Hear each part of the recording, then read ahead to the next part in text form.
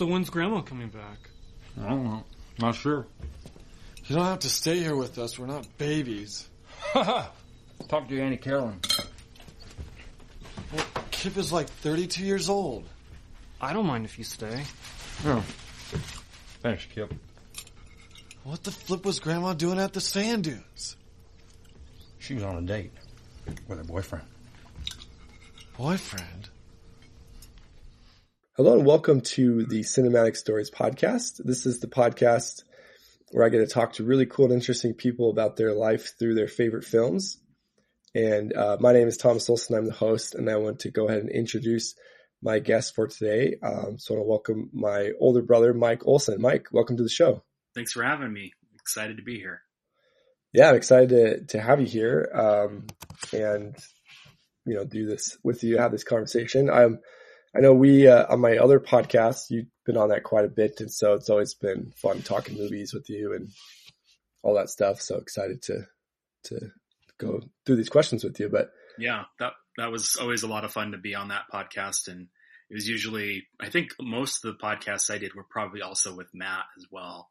Yeah. So, which is great, but it's fun to have some kind of one-on-one time here to talk about movies. Yeah.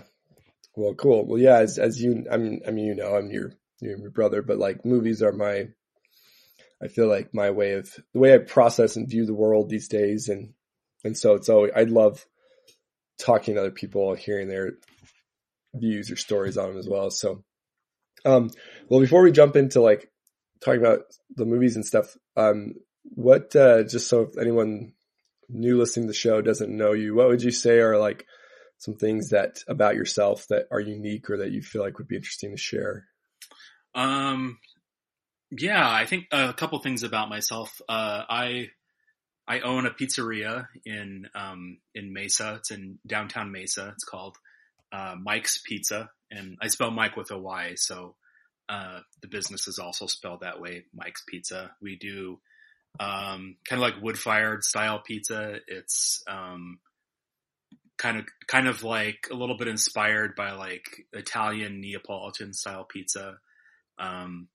Anyway, I've had that restaurant open for almost 4 years now, which is kind of crazy to think about, but I've been really enthusiastic about pizza for a little over 10 years now. But just, I've loved food throughout my entire life and always enjoyed cooking and baking. So this was kind of the, culmination of all of that. Right now I'm married. My wife, her name is, Hillary. We've been married for, almost 2.5 years now. So not very long. We got married during the pandemic. That was, kind of an interesting experience. We had planned to have a full wedding with, family and friends, but, with the pandemic, we just decided to, keep it very small. It was just our, parents who came. And then just a couple other people who were there to help. And then we put the whole wedding on Zoom so a lot of people could, watch and participate.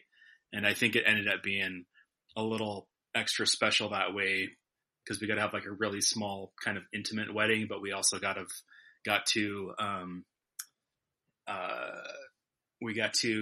interact with a lot of people who may not have, attended our wedding otherwise because it was remote. So that was really cool. We live in Tempe. I can't remember if I said that or not. And we, have a dog that we really love. His name's Berkeley. He is, 11 years old. So he's getting kind of old, but. Well, I didn't know he's that old. Yeah. Yeah. It's kind of a bummer. I don't know. I mean, we both just get sad because knowing that he's probably coming toward the end of his life and he means a lot to us. So, no kids or anything right now. We hope to adopt at some point, whether that's through foster care or traditional adoption remains to be seen. But those are kind of the big things that occupy my life right now. I also like I've been collecting plants recently, like cactuses and succulents, that type of a thing. More cactuses than anything, but that's been a lot of fun watching those kind of grow and change throughout the seasons and everything. So It's really funny. Yeah. Oh, sorry, I didn't mean to interrupt No, you. no, you're good. That was it. You talking about plants and like gardening, and I just think it's interesting because I don't own a house right now, or else I think I would want to try to like grow some stuff because it seems like, I don't know, it sounds like really therapeutic and meditative to go out with your plants and like, and then to see the progress. It sounds appealing to me. But I remember like when I was a kid, like doing the gardening merit badge when I was 12 for scouts, and like I hated it. Like I was, this is the boringest thing. It's so stupid. And then like, as you get older, you're like, well, this seems really cool actually. Like I can plant something and it can turn into this thing. Like, right.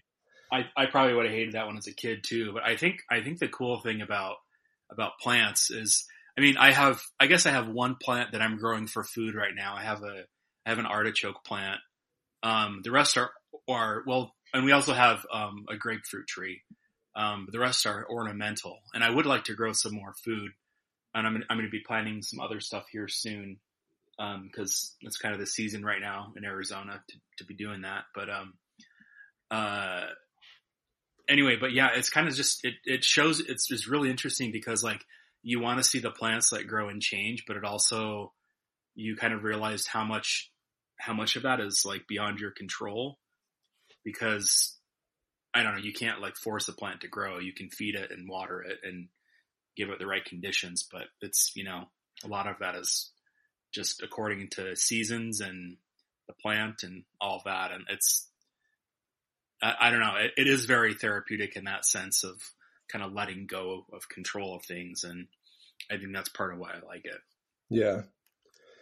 Yeah. That sounds really appealing, honestly. So hopefully one day I'll join you in the gardening. I hope so too. That'd be rad. Well, cool. And then, I just wanted to quickly say, like, your pizza restaurant, it's been a pretty cool thing for me to watch you follow that passion. Cause I remember when you were just making pizza for fun and like trying to perfect the art of baking pizza. And I don't know if that's exactly how you like explored it or went at it, but I always enjoyed being the receiver of trying your pizza. And so it's been really cool to see you turn that passion into like this thing that you're able to like provide your living for. Because I don't know, in the last several years of my life, I've been very like, I get frustrated sometimes that in the society we have to spend so much time working jobs that most people hate. So when you can do something that you're interested in or passionate about, I feel like it's rare, and it's cool to see like that you were able to kind of find that. So, well, thank you. Yeah. And that ties into one of the things that, I want to talk about through one of these movies that we'll be discussing this afternoon. So, awesome. But yeah, it is really awesome to be able to make pizza for a living. Like it's, I don't think a lot of people get to have the privilege of doing something like that for their work. So it's really cool. Yeah. Well, awesome. Well, before we get into the questions, I just quickly wanted to see like, what kind of movies or genres do you usually enjoy the most?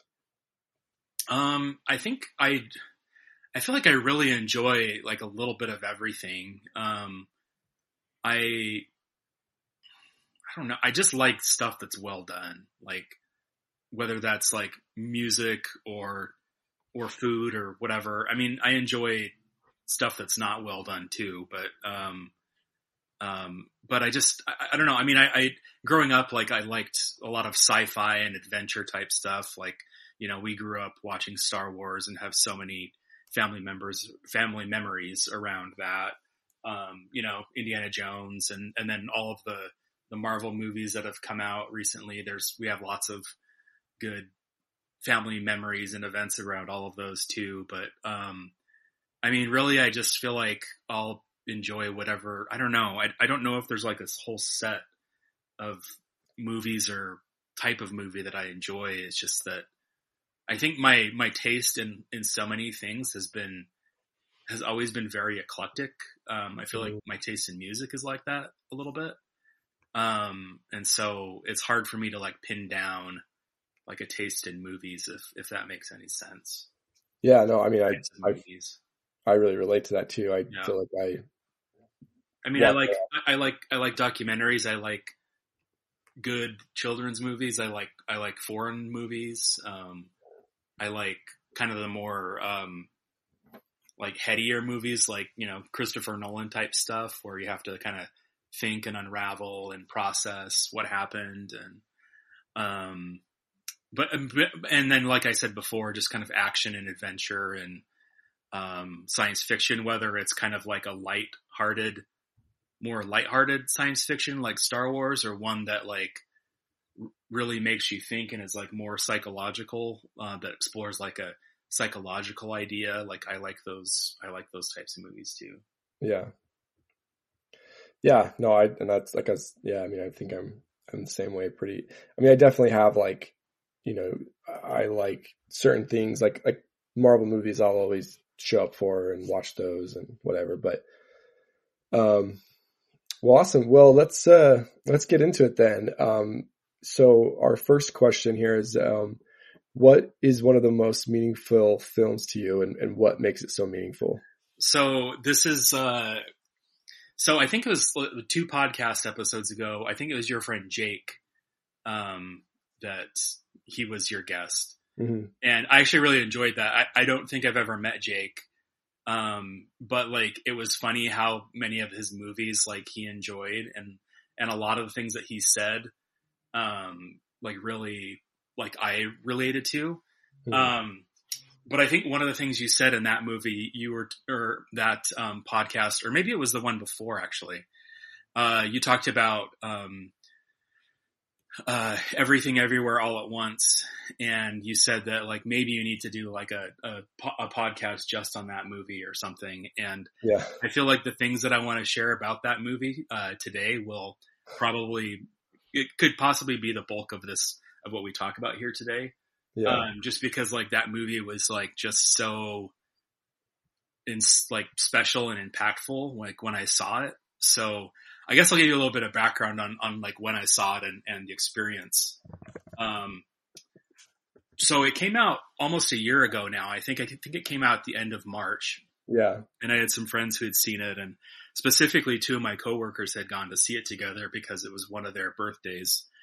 And so the next day I go into work and I was talking to them, and like they started telling me that, you know, they had gone and seen it the night before. And one of them said, it's the best movie ever made. The other one said, it's the best movie I've ever seen. And so like I made a note that I had to see it. And then for whatever reason, I think it's just because, like Hillary and I don't go and see a lot of movies now. Part of it is like, I have a really like owning a restaurant. I work a lot at night. So there's that. And then part of it is like during the pandemic, we just became, homebodies, like even more so than we already were, I think. So we kind of just, during the pandemic, we got out of the habit of going to the movies. So we see just a lot fewer movies now. Anyway, so I think it was July when she and I finally got around to seeing it.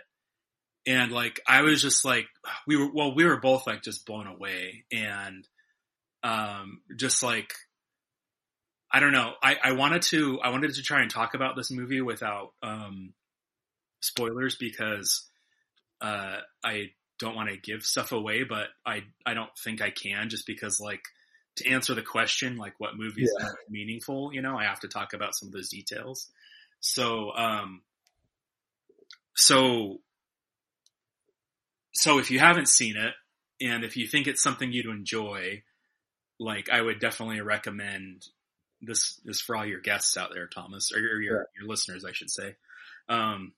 If you haven't seen it, you think it's something you'd enjoy, like definitely don't listen to our conversation here until you've seen it, because it really is worth it to like not have any spoilers and approach it from kind of not knowing what you're going into, so to speak, because it really is like a special, unique, like insanely awesome movie. So I think, real quick, Myke, just before we jump, I was just going to say, echo based on what you said, is like, I saw the trailer. I remember, I think it was when I saw Spider-Man No Way Home, actually. And I remember just being like, whoa, what is that? And I feel like I usually know like what's on the radar coming out. And if they show a trailer, I'm like, oh yeah, that's that movie I heard about or whatever. But like, I didn't even know anything about this movie.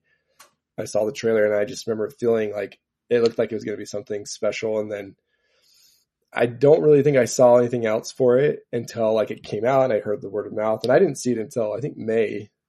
And I think that's kind of cool. You don't see that very much with movies where they have that lasting theatrical window anymore. Cause I mean, you saw it in July, I saw it in May, it came out in March. Like, anyway, it's a really special movie that like, anyway, so if you haven't seen it, it is worth kind of going in spoiler free, but at the same time, like there's so many parts of it to discuss that's hard to do so without spoiling it. So it's such a dense movie. So even if we do give some things away from you here, you're still going to enjoy it, I think. Yeah. And I think there's so many parts of it too, that it's like impossible to spoil the whole thing and give everything away. So, it's funny. You say you can't remember last time that there was a movie in the theaters for that long. And the thing that I remember is Napoleon Dynamite was in the theater for such a long time. Yeah. And that's a movie we will talk about later. All right. As a teaser for incentive for people to hang in through this conversation. But anyway, so when we saw it, there was just like so many things that like stuck out to me. And, I think the first part where I started to feel really moved was, and I wrote down some of like the quotes and ideas that I wanted to share, so that I wouldn't butcher them. I tried to find some more, but like I couldn't.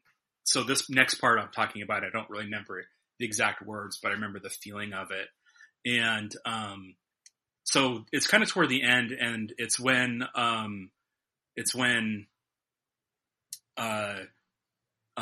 Evelyn, who's kind of the main character played by Michelle Yao, or did I say her name wrong? I think so. Yeah. Yeah.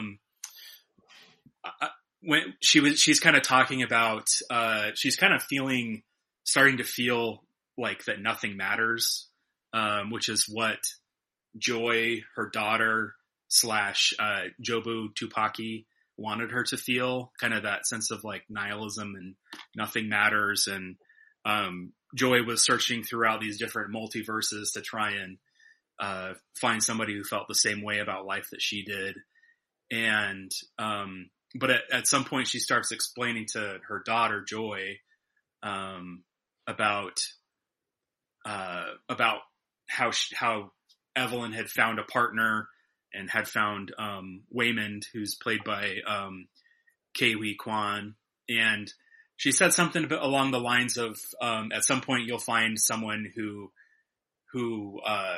just like complements your life in such a way that it like makes your life feel more complete. And I feel like I'm kind of butchering that sentiment, but that really hit me because, I felt like both my wife Hillary and it took a long time for us to find each other. I was almost 40 by the time I got married. And so, by the time I got married to her anyway, and, we kind of both felt that, you know, we were each other's person out there waiting for each other. And so that really started to move me. And then just kind of as the movie goes along, there's other scenes and things that really moved me too. And one of them was, I think it's like kind of actually near the middle is when Waymond, there's like a lot of fighting going on and he's just kind of getting tired of it. And he says that, you know, we have to stop fighting. And he says, the only thing I do know is that we have to be kind. Please be kind, especially when we don't know what's going on. And he talks about how like kindness is his way of fighting. And, I really related to that because I think that, and like, that's kind of like a value that I have is, you know, in the world we live in, there's so much, I don't know, like culture and ideas that value like being, like tough in the sense that like unfeeling or tough in like physically strong, like tough in being able to like physically best someone. And there's certainly times where those qualities like are needed, you know, like, sometimes you're going through something difficult and the only way to do it is to go through it. And you may need to like really not be totally present to what's going on and then process that later. I know that there's times when stuff like that happens, but like to actually like try to be kind and understand the situation that's happening and to have kindness and generosity toward the other people in that situation, to me, like that is so much more difficult than like physically fighting that person or just like verbally or emotionally fighting that person. I don't know if that makes any sense or if you have any thoughts on that. No, it makes total sense. And I like, as you were reading that quote from him, I started to feel like all the emotions of that scene. Cause I remember, I've been in the last several years of my life, like going through divorce and different stuff. There's been a lot of difficult feelings to navigate. And at times, like, it sometimes feels like fighting and not physically fighting, but yeah, like you said, emotionally fighting or just like with another or verbally is the way to like get your point across or to be heard or to be validated or whatever. And like, I mean, I've never been like an aggressive person per se. But like him saying that, cause I remember especially at that point in my life, I was thinking like I needed, and I sorry, I don't mean to make this about myself, but like, I needed to grow. I needed to like be able to stand firm, I guess, more in my life, but at the same time, not sacrifice who I was, because that is a huge value of mine as well. Kindness and like showing compassion. And I just remember seeing that scene and I felt really validated and like seen, cause not that I'm like that exact character, but I just felt like that is really important. That's how I intuitively feel like I need to approach a lot of situations, is to have kindness. And I think for me that there's a balance between being nice and being kind. I think I always want to be perceived as nice, and which that sometimes you can get walked over or you turn into a people pleaser, but I think kindness is different. Anyways, and if nothing else, like the battle within myself that I've had is like, I found the most healing. I literally was just talking about this with someone like an hour ago about how I feel like the most healing and growth I've experienced is when I've shown kindness to myself to get through like shame and all those things. And so, yeah, anyways, when I saw this movie, it was like that I brought me to tears watching that scene. Like I was just really moved by it. So yeah, same. And I watched this movie a couple of weeks ago in preparation for this podcast, cause I'd only seen it once and I wanted to see it again and make sure that I like really was saturated with it, you know? Yeah. And yeah, I just I mean, there's so many points in this movie where I just like ended up sobbing, but that's one especially. And I like what you said about being nice versus being kind, because I think being nice kind of sometimes I think it's a manipulation, you know? It's like, I'm going to be nice to you so that later on, you'll do something for me or whatever. Right. Whereas like being kind, it's like, you might say no. And that person might feel hurt or whatever. Whereas like being in a people pleasing mode, you know, you might be trying to get something out of that person, but, you know, saying no or having a boundary is kindness to yourself. It's also kind to the other person because they now know what they can or can't expect from you. And, anyway, so it just kind of, it made me think of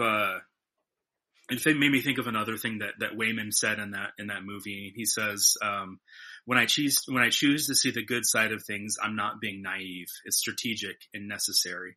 It's how I learn to survive through everything. And I really like that because I also think it's also like a tough balance, because like seeing the good side of things, I think can lead to a lot of, toxic positivity, which I think kind of goes along with being nice, you know? You're not really seeing things as they are. You're seeing things like, I don't know, it's kind of like a reality distortion, I guess. But, but at the same time, like I really do believing in the goodness of people, you know, like I do think that people are inherently good and want good things for themselves and good things for other people, even when they're doing things that are harmful and hurtful. I think a big part of that is they haven't learned how to, or I don't know, they just don't realize what's appropriate or not, or what's hurtful or not. I mean, myself included in that. I know that I have a lot to learn in terms of, my behavior and how I act and my intentions versus the impact and all of that. It also reminds me of another movie that you and I both love, called The Last Jedi, where at the end, Finn is racing toward this big laser cannon to try and save his friends from try and save like their hideout from being invaded by the First Order. And as he's doing that, Rose crashes into him and prevents him from, essentially dying to save his friends. And she says something about like, I can't remember it now, but it's like, we're fighting. Do you remember? I know you know what I'm talking about. Yeah. It's we're not gonna win fighting what we hate, but fighting for what we love, or saving what we love. Yeah. Thank you. I don't know why I couldn't think of that. I know you knew the quote though, so that's great. But because it kind of makes me think of that. So, and it's just like the sentiment that like I can fight against these things that I hate. I can spend all this energy on things that I don't like and dislike, or like I can stand up and talk about these things that are really important to me and things that will have a positive impact on myself and in the world. And man, that just seems like a much better way of spending energy than fighting against things that you hate.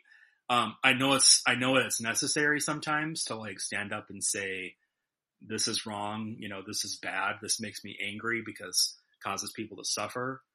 And I think that's part of the same side of fighting to save things that you love. Yeah. But standing up for things that you love and care about, I think is, a much better use of time than being hateful, I guess. Yeah. Being angry. I know that all of that is just so much easier said than done. And I think a really good example of that, sorry, I didn't interrupt you. No, you go ahead. Is in Black Panther, the first one, when T'Challa is like, he's come to this like realization that his father and all the kings before him kind of like, made a mistake in, his father abandoning his cousin, essentially killed the character Killmonger.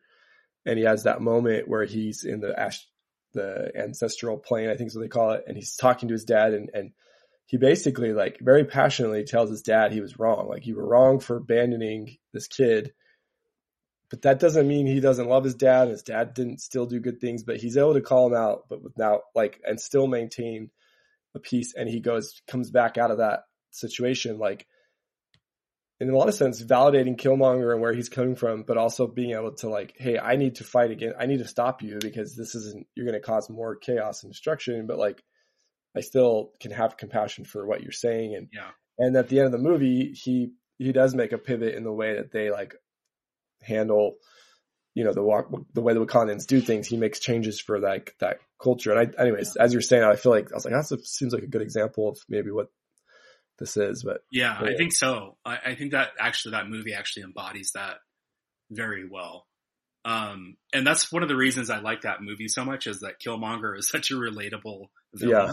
Like, I'm just like, yeah, I understand, like, and I understand why you feel that way. And it's like 100% valid. And, I don't, agree with his means or whatever, but it's, anyway, that's a good example. That's a good movie. Yeah. I'll share a couple other things about, Everything Everywhere All at Once. When we saw that movie, when Hillary and I saw that movie, I guess when we share another scene that I really like. So there's the end of, I guess it's not the end. So there's the part where where Jobu Tupaki, she brings in like the everything bagel, and she's trying to like get everybody to like join her in the bagel and suck up all the meaning in life in the universe or the multiverse.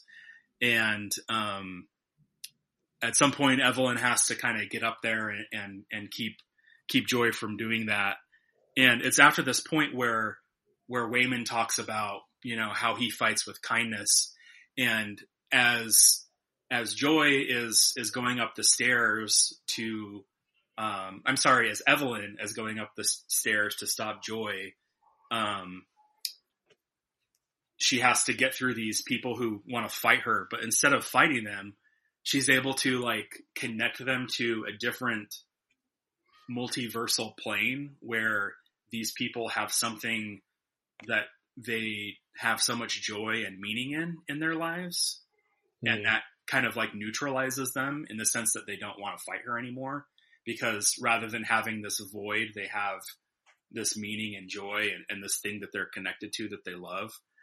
And like that just hit me like so hard when we saw the movie, because like it's so Hillary, she, for a long time, she worked as a social worker, working directly with people who were experiencing homelessness and helping them to find housing man, I get choked up thinking about it sometimes, because it's just the work that she's done is incredible and so important. But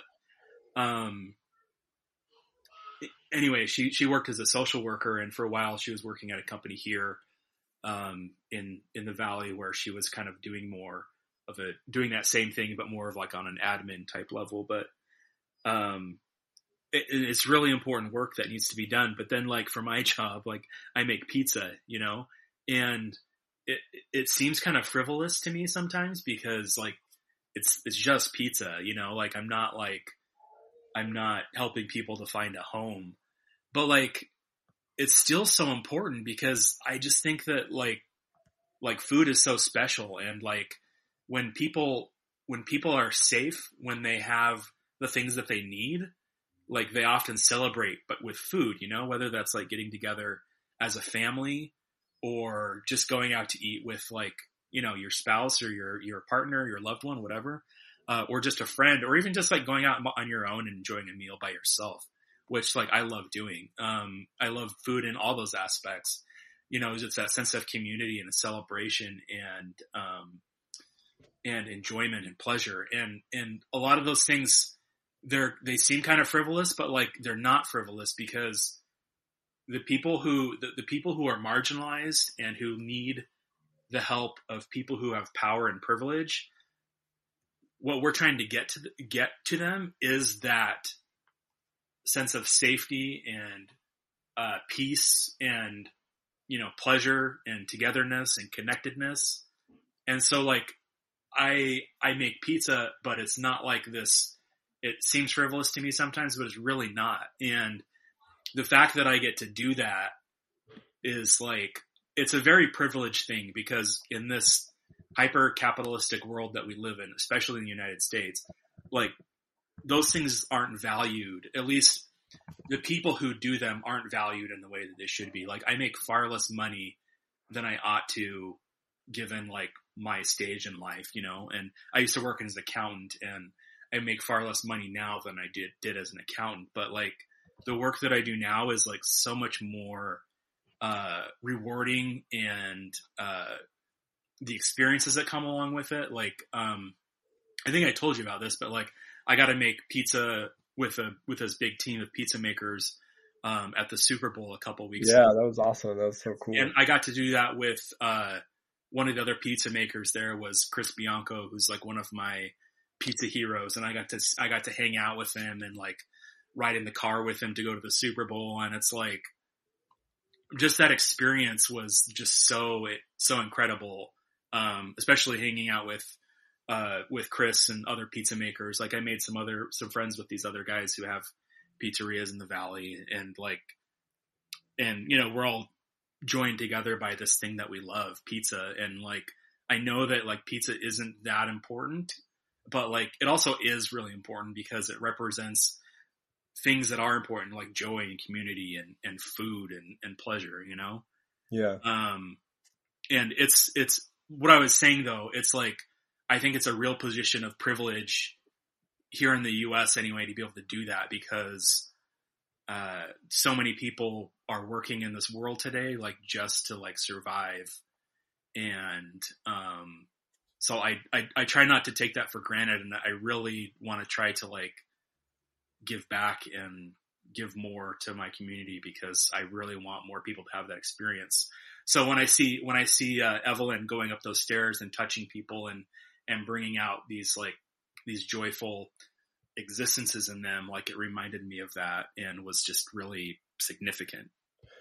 Well, and I think too, it's like we all get so, well, I don't know. I think in a lot of ways we get manipulated to like fight these battles that other people may care about.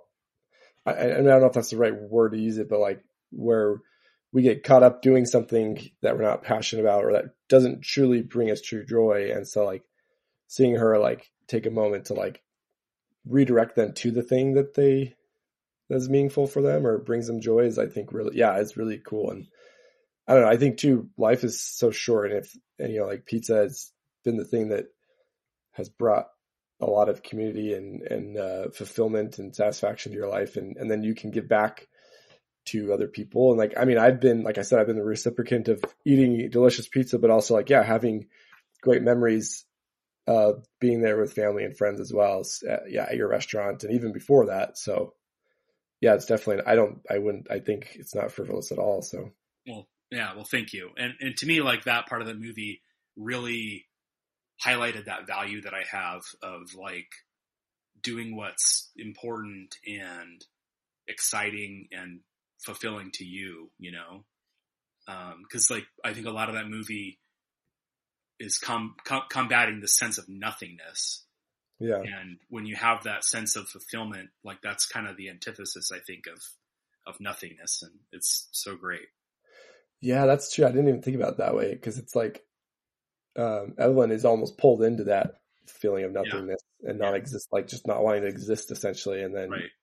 And like, I get it. I felt like that before. It's awful, but like, well, like there's the moment when she's having that conversation with her daughter, and her daughter's essentially describing this, and she's able to like sit with her in that, but then also like not let herself fully fall into it, I guess, if that makes sense. I think is a really powerful moment too. Yeah. And then, but that compassion she shows her daughter and the boundaries she shows her daughter, I think is what helps create this bond, this vulnerability, breeds this like stronger connection with them. And then like at the end of the movie, they don't necessarily change who they are fully. Like she still doesn't, I can't remember what it is. There's like something she doesn't approve of or something, some mom daughter thing, but there's like their connection's a little bit stronger at that point. She says something about how like she's getting fat and, you know, like, like stuff like that. But that it's, of all the places that Evelyn wants to be, she wants to be with her daughter with joy. Like that's, you know,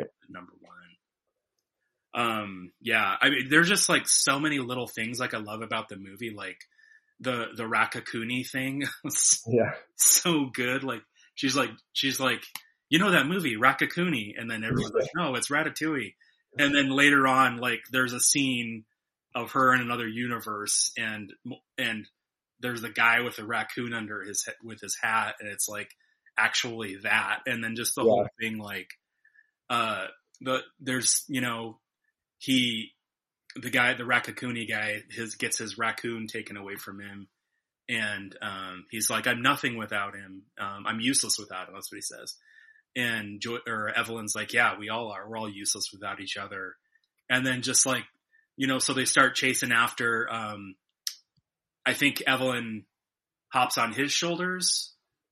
Yeah. And they start, you know, chasing after Raccacoonie, but then he couldn't go anymore because he was so tired. And then, so they switched places. And at that point, like, I just like lost it. Like I started crying so hard when that happened, because like, it's just like the way that this movie can like make you care about like the dumbest little things is like, I think that's like the magic of it, because it's like so joyful and like special and I don't know. And just the whole, then the other one of my other favorite parts of that movie is the relationship between Evelyn and Deidre when they have the hot dog fingers. Yeah. And like there's the part where Deidre's playing the piano with her feet because she has hot dogs for fingers. And she has like that little brace on her foot that she had on her hand earlier. Oh, right. That's Deidre's Jamie Lee Curtis's character, and like just like their relationship, even though there wasn't much time spent on it. Like I want a spin-off movie of Deidre and Evelyn's relationship with the hot dog fingers. Yeah. And, like that was just so like just that little thing, and then how prior in the movie, like one of the triggers for creating a new multiverse or whatever was for Evelyn to tell Joy that she loves her. Like just that detail, how it played in later in the movie was just such a cool connection too. But, and then just like Waymond, the whole character, how he's like,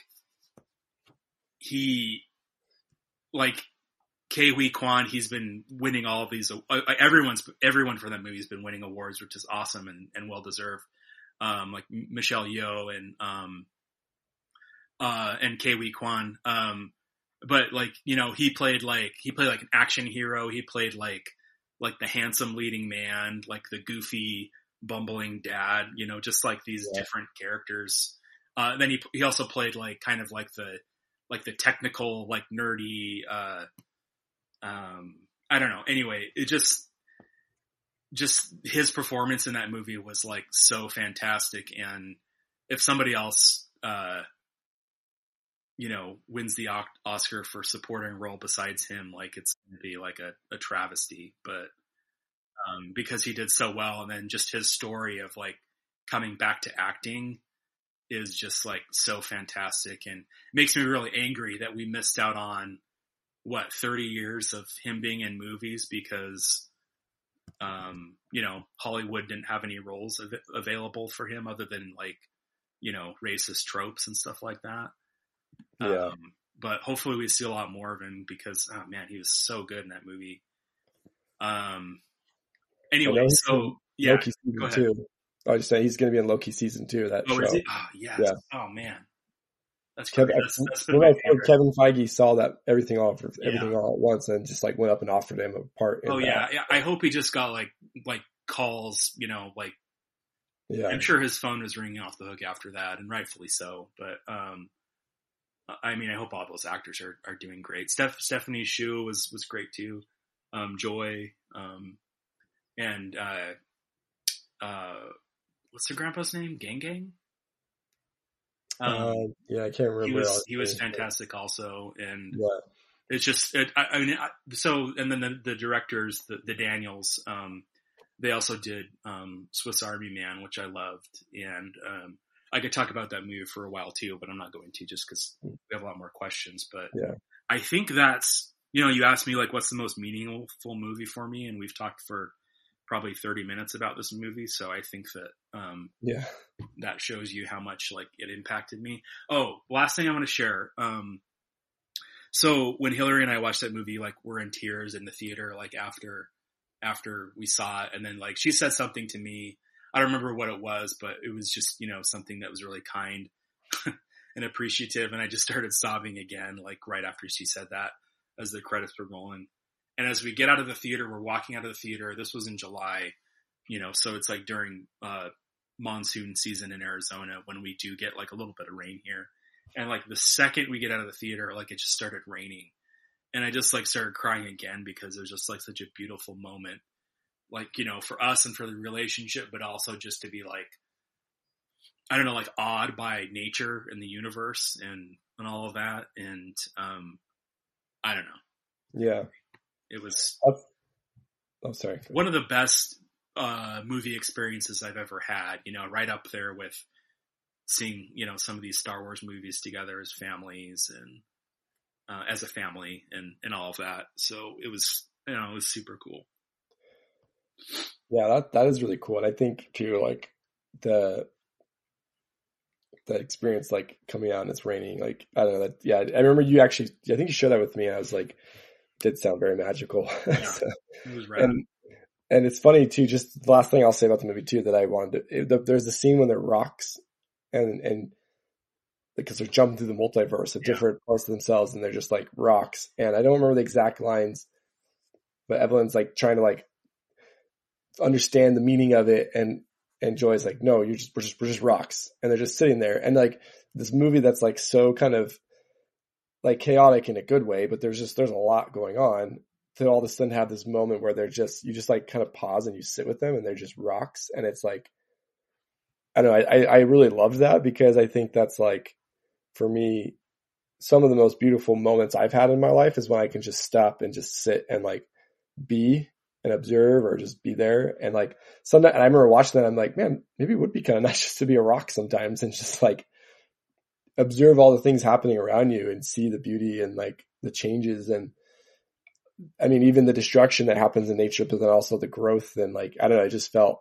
that moment felt very like impactful. So there's not a lot of expectations for rocks, and I like that idea. Yeah, that was last time I watched it a couple weeks ago. That really impacted me too. I probably started crying at some point at one of the things they said during that moment. But yeah, I love that scene too. Yeah. Well, awesome, man. I appreciate you sharing all that. I think that, it's a great movie, and I'm like, man, I need to go watch it again. It's like,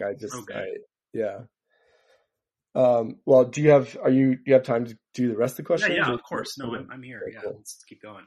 All right. All right. So our next one is, what is your family movie? And this could be something that, we're siblings. So like you and I we grew up watching as a family, or just maybe it's you and Hillary's family movie, or however you want to answer that though. That's a good question. So I remember when you did your interview, when Tim asked you all these questions, you said Home Alone, and I definitely think that's for sure one of our family movies growing up. We quote that all the time, the Tim Curry stolen credit card. Like that's like one of my favorite things to say. I mean, that's one of them, but just, I was going to say Return of the Jedi, because I think that like growing up, like throughout childhood and kind of like my, early preteens and teens and all of that, Star Wars was such a big thing for our family, and the prequels didn't come out until I was 16 years old. So there's a lot of those that we didn't, or at least that I didn't experience as a child. So I say Return of the Jedi because I think growing up, that was probably like our family favorite of the Star Wars movies. But I mean, also like Indiana Jones was a really big, I feel like it was probably almost always as impactful as Star Wars was. Yeah. Probably not at the same level, but, like just like that, that sense of adventure, like I feel like so many movies try to copy that. And I think that one was another one that was really important to our family. So it's hard to say a specific one, but I think those three, the Home Alone and Star Wars and Indiana Jones, were all, big Olsen family favorites. Yeah. You asked like what Hillary and I would be our movie. We don't watch a lot of movies together, actually. We watch so much TV and there's so much good TV right now. So it's, but, I'd say if we had a show, it might be Fleabag, which I'm not going to talk a lot about because that's one of those other shows I could go on forever about. But if you haven't seen that, Thomas, I'd recommend it. I haven't seen it. Same with your listeners, as long as you're not like too scared by, some adult content. But, anyway, yeah, that's a good question though. Family movie. Yeah.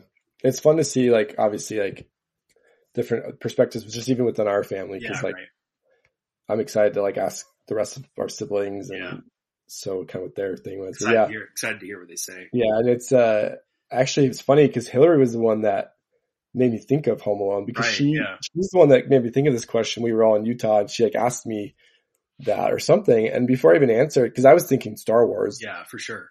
Which I think is definitely accurate. But then she said Home Alone. And I was like, Actually, yeah, maybe I specifically Home Alone 2 probably more than the Right. first one. But Right. anyways, Yeah, she knows how much I love that movie. So yeah, and knows how much our family loves movies. So it made yeah, sense for her to say that totally. And it was accurate too. She has a really good intuition about stuff like that. yeah, yeah. Awesome. Well, what film do you think you've watched the most in your lifetime? So I think, I don't know this for sure, but it's probably Star Wars Episode 1, The Phantom Menace. Yes. When this movie came out, I was like at the perfect point in my life to like enjoy this movie to the fullest. I was 16 when it came out, and the following, well, so anyway, I was a sophomore in high school. I had just got my driver's license. I had a fair amount of free time. I was involved with after school sports. I had a band that I played in, me and my buddies, the Manhattan Project, and we would practice almost every day after school. But it was, like I had a lot of time on my hands. I didn't really, academically, I didn't care about school that much. So it's not like I was like studying hard or like doing lots of homework. I kind of just coasted through high school, which honestly I have no regrets about. I had a lot of fun in high school. Yeah. And like I said, I played in the band, and like that was an amazing experience. And the friends that I have from that period are still good friends today. But, so they announced that they'd be selling tickets for Episode 1. They said that the tickets would go on sale a week before the premiere, and so that would have been May 12th, I believe. So I think it was May 11th. I guess that would be like a Tuesday. I went to the theater after school, Harkin Superstition 25 in East Mesa. And I went to go ask about buying tickets or when they would go on sale or what the process for that was. And so the lady told me that they would go on sale the next day at noon, and that we could start lining up outside the property, and that at some point the next day they'd bring us onto the property. So I was like, cool. So I went inside the movie theater, saw The Matrix, and then left. I went home. I packed up like this really like this little mattress and a sleeping bag and a pillow, probably. I don't know, maybe not. And then just like, I didn't have a phone in those days because very few teenagers had phones at that point. But I just went to the theater. We had to be off the property, so there was a line that was forming on the sidewalk in front of the theater. And this was, around 10 p.m. and I just set up my sleeping bag. I stayed awake for a little bit, but then just went to sleep, slept right there on the sidewalk with a bunch of other Star Wars fans. That's so funny. Like just a bunch of strangers sleeping on the floor. I was like, all right, well, I'm going to go sleep at the theater. and on the sidewalk, right. No, like not even like a pad. Right. So I think around 6 a.m., they brought us onto the actual property and formed a line. And so I got in line with everybody else. 6 hours later at noon, they opened the tickets, started selling tickets. So I bought the maximum, which was 10 or 12. I don't remember. And, brought them home. I think I went back to school for some of the day, but yeah, I ditched school to buy tickets, which our mom was really concerned about because I had one class where I had like the maximum amount of absences allowed. And so I couldn't miss any more from that class. Well, I was going to ask too, because it's the end of the school year too. Yeah. Say it it again. It was just the end of the school year. Yeah. It wasn't a big deal because I wasn't likely to miss any more of that class. Yeah. So I got the tickets. A week later was, the midnight showing. I showed up, I think it was after school that day, like probably around 2 or 3 with some friends. And, eventually all of our friends and family came who was going to show up and see it. And then like the premiere of that, the first time we saw it was just so much fun. like so much cheering and so much excitement. And, I mean, I loved it. That was like, I'm like having chills thinking about that, like how cool that was. Like, it was just so much fun. And like I said, I was 16 years old. So like, I couldn't tell whether or not it was a good movie, you know? Yeah. And I'll say that I don't think it's like an excellent movie, but I still think it's a good movie and I enjoy it. Like I love episode 1, just like all the memories I have around it, like just so much fun. And yeah, of course there's like nostalgia but like, and having kids, like that's the only Star Wars that crew will watch, right. You know, my son, he's 3 and that's like awesome. Olivia, like they love Jar Jar. And right. So it's like, I have so much more appreciation for that movie becoming a parent. Like I think I went through maybe a phase where I was like, oh, episode 1 is lame. I mean, I don't think I was fully ever there, but like kind of, but now I'm just like, yeah, it's great. Warts and all. So I unapologetically love that movie. And I think anytime something breaks and there's like, or something's not working and you're texting someone like, oh, it's working. And the gif of Anakin, it's working. Yeah. Like that has brought me endless amounts of joy. Like same. My former business partner and I, Manoli, he's also a huge Star Wars fan. So if anything would go wrong, you know, like at the pizzeria or whatever, like, and we fixed it, like one of us would send the other that text message. So, or that gif of Anakin saying it's working. So anyway, so that summer, as you know, I was 16, almost 17, I would just like, all right, well, I'm going to go see episode 1. I'm going to go see, I mean, I was 16 and had loved Star Wars for my entire life and had never seen the original movies in the theater because I was too young to. At least during the original release, I hadn't seen them in the theater. I saw the special editions in the theater. So like, I can go see a Star Wars movie at the theater right now. Like, of course I'm going to go do that as often as I can. So I saw it 12 times that summer. And I've watched it, you know, a bunch of times since. So I think it definitely is the movie I've seen the most in my life. Yeah. Well, I think that's what I answered to that or Return of the Jedi. I think I was like, wasn't sure because, and it's crazy. I mean, I was 10. I think most of those viewings, I went with you and Matt. I know there's a lot of times where you went without me or you guys went, but, yeah, that was, I remember too, like when you got the tickets, like Matt and I were, so I was 10, so I was in 4th grade. I think he was in 8th grade. And I remember like getting, I don't know. I mean, we didn't get home at the same time because he was in junior high, I was in elementary school and they had different times. But I remember my memory is us getting home and we walked in through the garage and there was that whiteboard.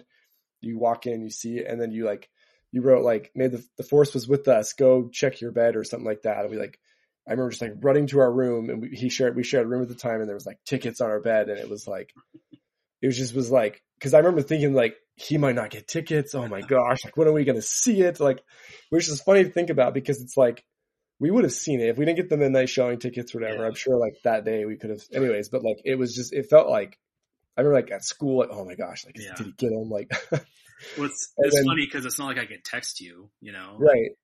Like no teenagers my age I'm sure some had cell phones, but like I didn't. And then the 10-year-old, you wouldn't have had one. Yeah. It was just like so joyous that like it was successful and so that was really awesome. Yeah. And then the midnight showing was great too.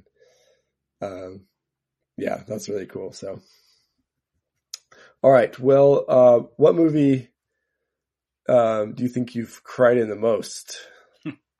I mean, I was going to, the number one for this would be Everything Everywhere All at Once. And we've talked about that at length, so I won't say any more about it, but, I don't know. I'm a big crier, but I think the one that I've cried the most in recently, is, Marcel the Shell with Shoes On. I think it came out, I want to say it came out in 2021 or 2022. I can't remember which. But we watched that at home, Hillary and I, last, it was like October or something like that. And it's just like, was such a good movie. It's like, such like a good combination. Well, I guess preface it a little bit. It's based on like that YouTube video from like years ago of like Marcel as a little shell and it's like an animated thing or whatever. I don't know if you're familiar with it at all, Thomas. I don't know that, but I've seen the trailers for the movie. Anyway, but like, so it's about him and his grandma, who's played by Isabella Rossellini, who's like a well-regarded Italian actress, but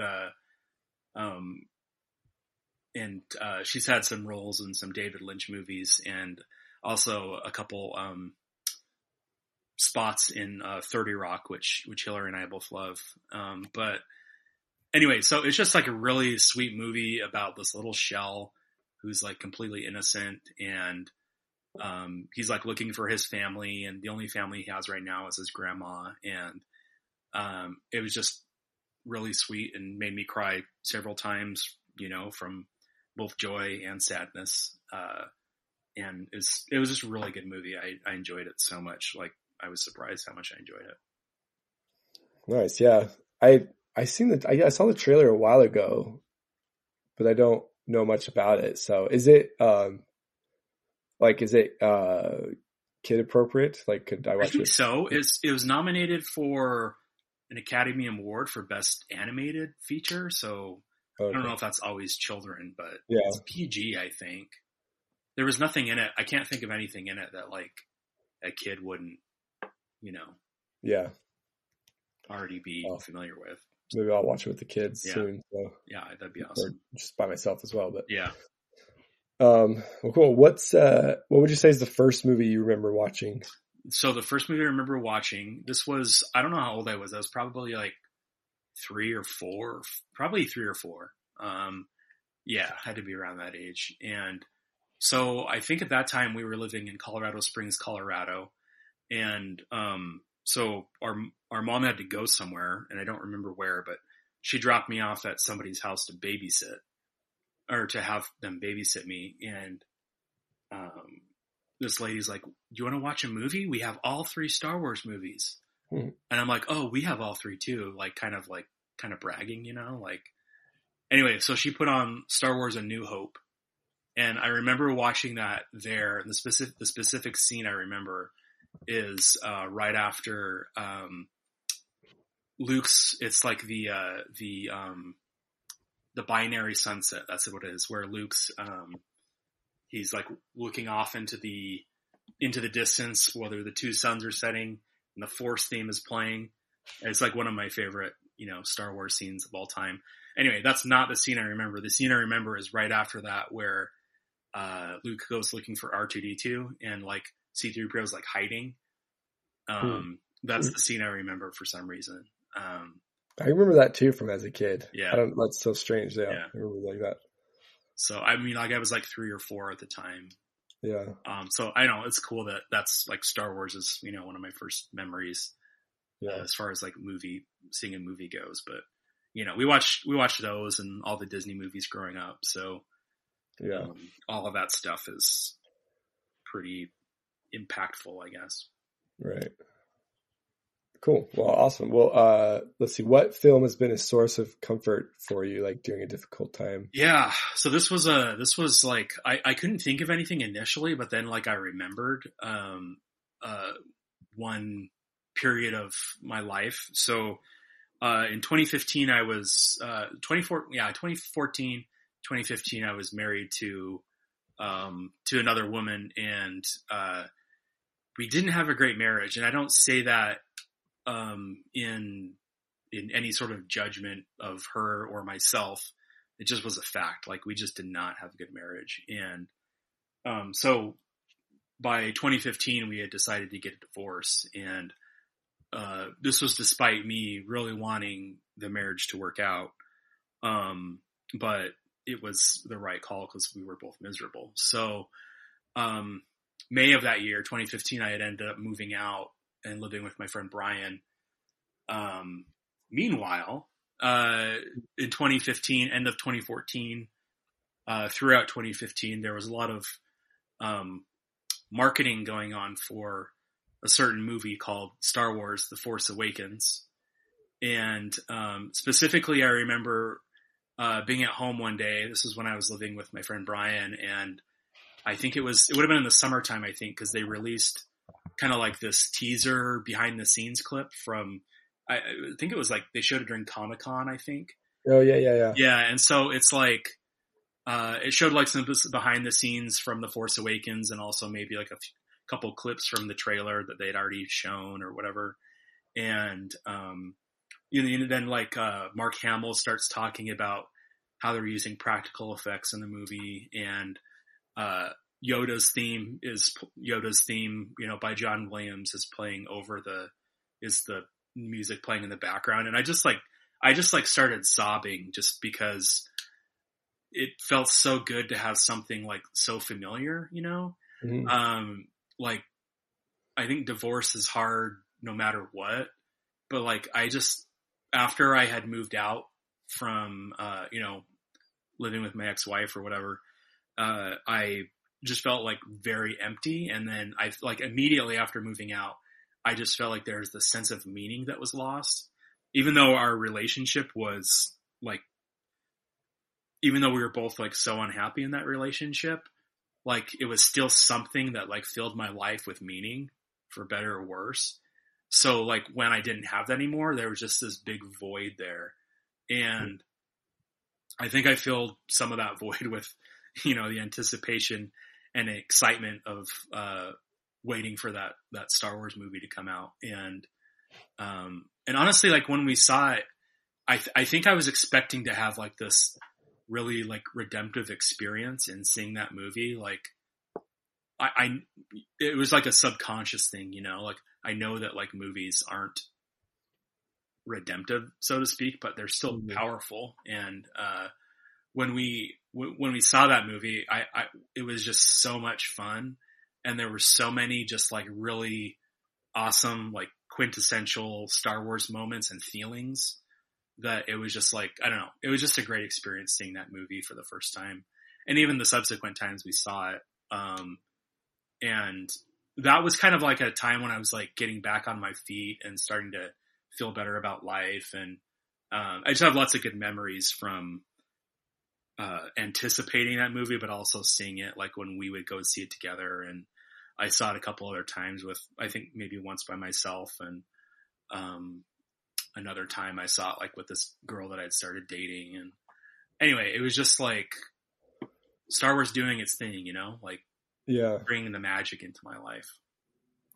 It's interesting to look back on The Force Awakens, because it's gotten a lot of criticism for just repeating, being a remake of A New Hope or whatever. But I think like at the time when it came out, I think that criticism was there, but I think it was like just this like warm blanket of familiarity, with like new and exciting possibilities. Yeah. Like, cause that's what the movie basically is. It's like, here's the stuff you love with some a few new things and teases for things to come. Yeah. And I think that was like, in that moment, I think it was perfect, like for what Star Wars needed, because the discourse or whatever of the weird fan stuff, I feel like it hadn't quite hit in until like Last Jedi came out.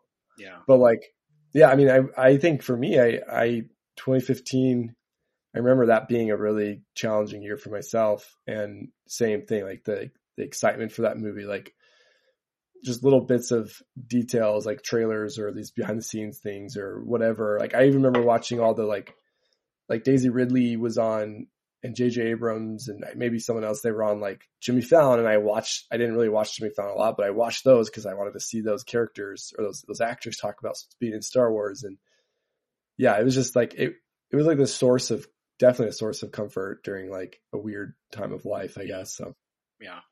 And yeah, it's funny, like watching that movie now, I think that I still enjoy watching it, but like, they could have like made maybe some different choices for that movie and for the entire trilogy. As much as I do enjoy The Force Awakens, and I honestly love The Last Jedi. So like, I don't really think there should be much to be changed about it, but, I know a lot of other fans weren't happy with probably The Last Jedi, going forward. But, anyway, it's weird that the different turn that all took, because the expectation was that, every couple of years we get a new Star Wars movie, and last one we had was 2019, which is totally fine. And a lot of the Star Wars content they've had has been great. You know, Mandalorian's pretty solid. Their Book of Boba Fett had some really good stuff. Andor, I loved. I thought Andor was fantastic. Like that was just, such a good TV show. Yeah. So yeah, anyway, still interesting I'm interested to see what they'll do with movies going forward though. Yeah, definitely. Well, so next question is, what movie has made you laugh the most? So I said I'd bring up Napoleon Dynamite, and here it is. So I think Napoleon Dynamite is the movie that's made me laugh the most. Like, when I think when it came out in 2004, I think we went and all saw it together as a family. Do you remember that? Yeah. So you did. I can't remember if that was the first time I saw it or not, or if that was like the second viewing, or. But I feel like it was, for me anyway. I feel like that was the first time I saw it. But even before it came out, like they had like a few clips on their website that were just like, I don't know, just so funny. And then we went and saw it, and it was just like so quotable, like all the different like just like dumb things that they say. And just got so I mean, it was funny to see the movie, but like just quoting the movie with family and friends was also like just as funny. And it's on. I think it's still on HBO Max right now, but a couple months ago, I'm like, you know what? I'm gonna see if this still holds up. So it was one night. I was like, Hillary and I were looking for something to watch, and I was like, I have just the thing. And I think she kind of like reluctantly agreed to watching it. Not that she like dislikes it or anything, but like, has she seen it before? Yeah, she's seen it before. Okay. I don't think her memories about it were the same as mine, but yeah. But I mean, it still holds up. I mean, it's like, my favorite characters and interactions are Kip and Uncle Rico. Yeah, same. I love those like guys. I know Napoleon does and says some funny stuff, but like I think that they're so much funnier than Napoleon. But and I thought that from the beginning. But also like watching we watched White Lotus recently. Uncle Rico is in that. John Grease or whatever his name is. And it's just kind of funny, like, oh yeah, there's Uncle Rico. Like, it's not like, I don't know, like it kind of like took me out of took me out of it when I was watching White Lotus. It's like, wait, is that Uncle Rico? Anyway, I got so many laughs like seeing that movie. I saw it a couple times in the theater, probably maybe like 3, maybe 4 times. But then also just all the laughs that we had together quoting it and all of that was a lot of fun. Yeah, I think still one of like the most quotable movies I've seen. But I mean, that was such a I think I saw the movie 4 times in theaters. I was 15. Yeah. Like summer before my sophomore year, and I remember like going back to school, like starting school again. Everyone would talk about it, and it's such a good movie. So, all right, what's a movie you think everyone should see at least once in their life? I had such a hard time with this. Like I used to have really strong feelings about stuff like this, where like I think everyone should do this or do that, but like I really don't anymore. Like, I just feel like everyone should do whatever they like to do, you know, to the extent that it doesn't harm other people. So it's hard for me to make that kind of like blanket recommendation. So I think I'm just gonna not answer that one. I'm just gonna say people should just watch whatever they want to watch. I like that. I think maybe I'm trying to think of how to reword it going forward, because I agree. Yeah. I'm like, I think maybe like what's a movie that I mean, I could resonate with that people, or I don't know, something like that. I could maybe say Everything Everywhere All at Once, because I think it's such a fantastic movie on so many levels. But like, I know that there's people who aren't going to enjoy it, you know, like we almost watched it with Hillary's parents a couple weeks ago, and maybe they would have joined it. I don't know, but like it's not. We decided to watch The Fabelmans instead, which was really good, and I enjoyed that. Yeah. But I just, you know, there's some people who are like, I don't know if I want to recommend that to them, but Right. anyway. So yeah, that's Yeah. a tough question. Okay. Well, what's a movie that's been difficult for you to watch or get through? So, several years ago, I think I was bored one afternoon or something. This was 2017. It's going through Netflix, and I just decided to start watching Twin Peaks because one of my friends had talked about it, and like instantly, like I loved it. It was just like made in the 90s. It was 2 seasons that ran in 1990 through 1991. So you have like all that awesome 90s like production, you know, like similar to Unsolved Mysteries and all of that stuff, where the production quality isn't quite as good as they have stuff now. Like some of the acting isn't as good. Like TV is just really good right now, and I think that, you know, people who are making TV are taking a little more time to be more thoughtful, and some of that thoughtfulness isn't quite, you know, wasn't quite as apparent in earlier TV. So anyway, I fell in love with it, and instantly became one of my favorite TV shows. And around the like right before I started watching it, they actually had done a 3rd season of it, like 25 years later, like the return season or whatever. And so I ended up watching that, completely different from the TV show, because so David Lynch was one of the co-creators of the original series, David Lynch and Mark Frost. And you know, then they have different people write and direct episodes throughout the series. For the return series, from what I understand, if I remember this correctly anyway, David Lynch and Mark Frost wrote all of the episodes together. I'm sure they had other writers too, but they're like the main writers. And I think David Lynch directed every episode of the return series. And it was completely, so it's just different because, and it was on Showtime. So, you know, they could say the F word and have more violence or whatever, stuff like that. Anyway, so after Twin Peaks was canceled, David Lynch made a movie called Twin Peaks: Fire Walk with Me. And it's kind of a prequel to what happens in Twin Peaks. So if you're not familiar with it, Twin Peaks starts out with the death of a girl named Laura Palmer. And, you know, for like a season and a half, they then try and solve the mystery of her murder. And so the movie, Fire Walk with Me is kind of a prequel. It shows the last week of the life of Laura Palmer.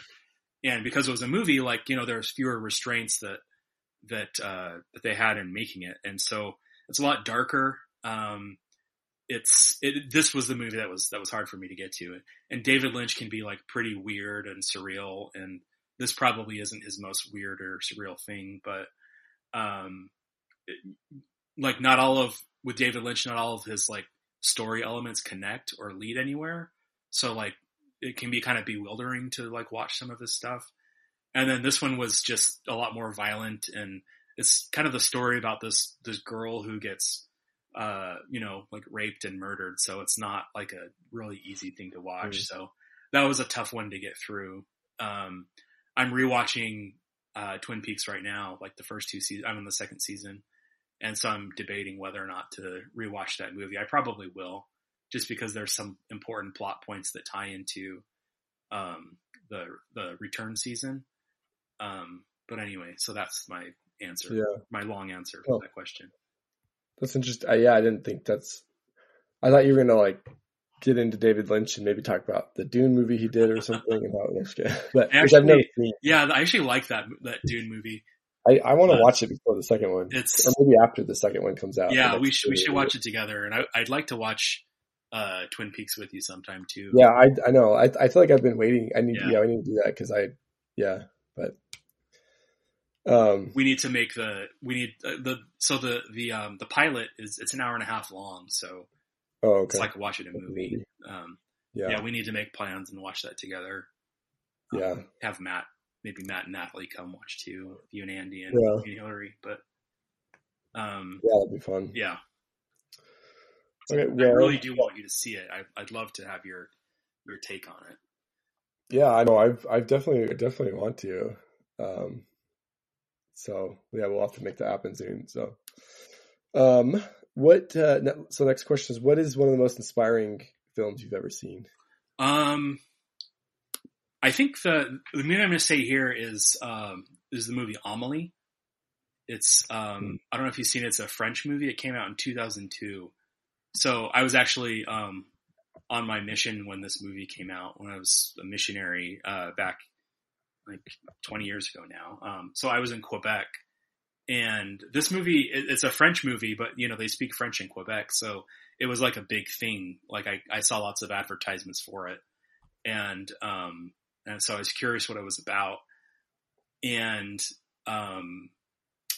I didn't end up watching it. It was probably 5 or 6 years later when I finally saw it. But have you seen it at all, Thomas? I haven't seen it. No, I've heard you talk about it before. Yeah, it's fantastic. It's like, it's a well-made movie. Like, the color palette is gorgeous. It takes place in Paris. There's lots of like bright colors. There's a lot of greens in the movie, but also some like nice reds and stuff. And it's about this girl, Amelie. She's played by Audrey Tautou, who's a pretty popular French actress, but like, she was in the Da Vinci Code. She was the female protagonist in that movie. I don't really remember that movie very well, so I can't remember much about it. But opposite Tom Hanks or whatever. Okay. And it's just about this girl who like lives alone, and like she's kind of lonely, and she lives her life through other people, and she lives a lot of her life trying to help people. And then, finally she learns to live her life for herself and kind of chase after the things that she wants in her life. And I relate to that a lot, because I think I lived a lot of my life for other people and through other people. And I still do it today if I'm not like, taking care of myself. But it's just like a really great movie that like leaves me feeling, really good at the end of it. And yeah, it's great. Nice. Yeah, I don't know if I really knew what that movie. I mean, actually, I can remember the newspaper, because I used to read like the newspaper all the time, like the movies. I'd see what it was playing and whatever the reviews were, and I remember like the little, I don't know, poster in the newspaper for it. But that's like about all my. And I think over the years I've heard about it, and anyways, yeah. So it sounds interesting, but. Yeah, that's great. I'm overdue for rewatching that one. Oh, nice. Okay, well, cool. Well, got 2 more questions here. So what is your favorite movie quote, or one of your favorite movie quotes? Yeah. So one of my favorites, it's from the movie Almost Famous. Have you seen that? Is that the one with like Kate Hudson? Kate Hudson, Philip Seymour Hoffman, Frances McDormand's in it. I don't think I've seen it. I've like, it's like I know a decent amount. I know about it, but just one that like it's really good. I only watched it for the first time maybe like 5 years ago. It came out in year 2000, I think. But it's about this kid and whose name I'm forgetting right now, but he wants to be a writer, and so he ends up going on a tour with a band to learn more about how to write for like a magazine like Rolling Stone. And from what I understand, if I remember correctly, it's kind of autobiographical. Cameron Crowe, I believe, wrote and directed it. And so anyway, throughout this movie, this kid, he's talking with, he like makes these phone calls to this other writer, who's played by Philip Seymour Hoffman, and, kind of like as his mentor or whatever. And at one point, Philip Seymour Hoffman's character says, the only true currency in this bankrupt world is what you share with someone else when you're uncool. And so like when I heard that in the movie, that really hit me. I think I had to like pause it and rewind it so I could write it down. But it's just kind of like, what do you share with people? What's like something so uncool about you that you don't want other people to know?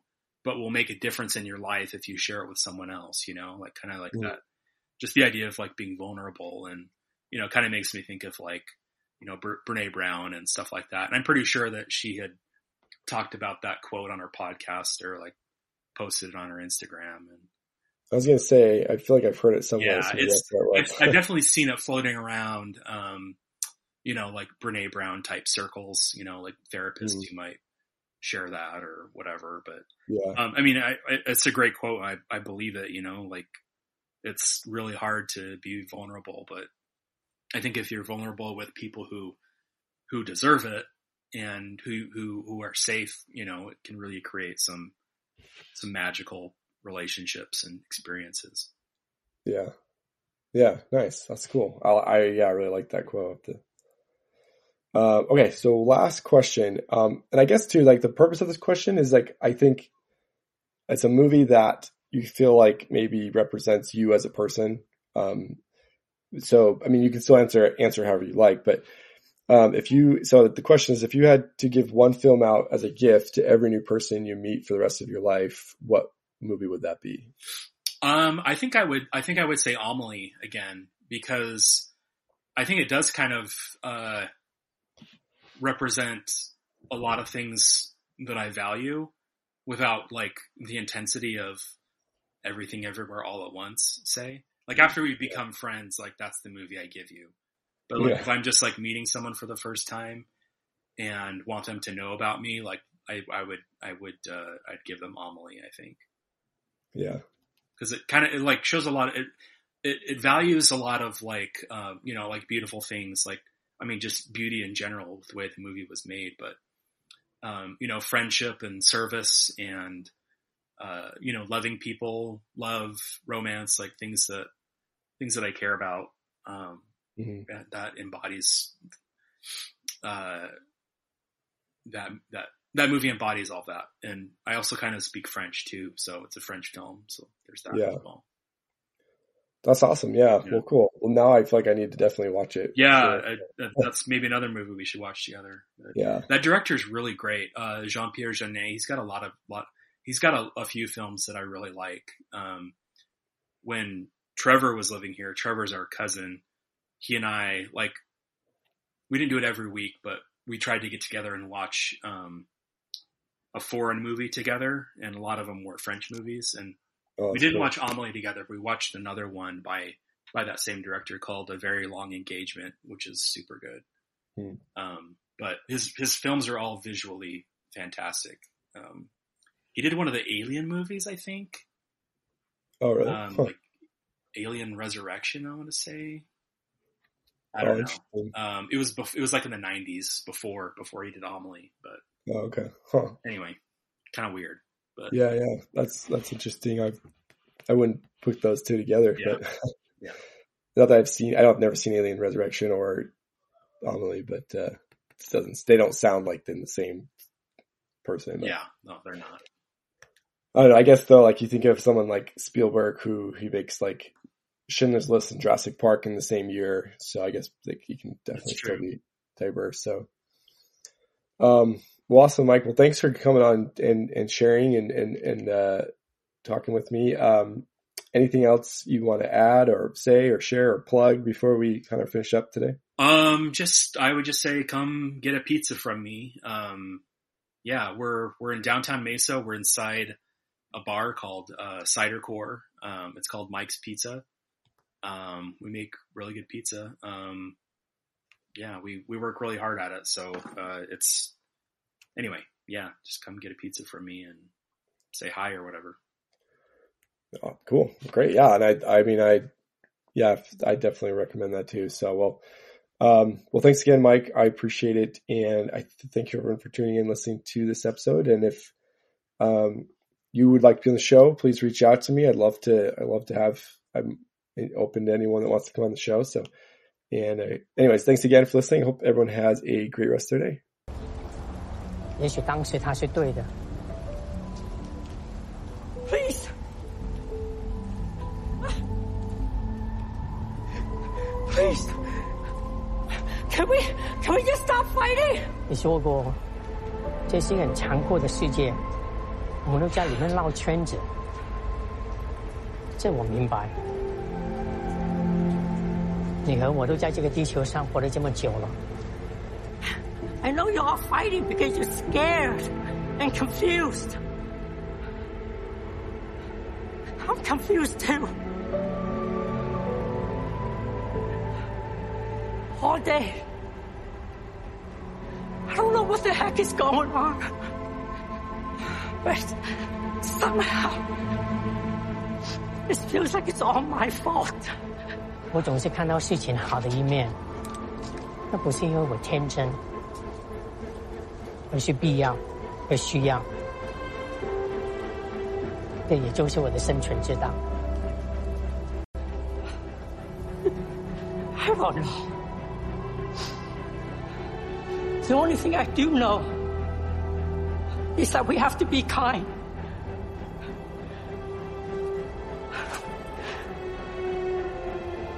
Please, be kind.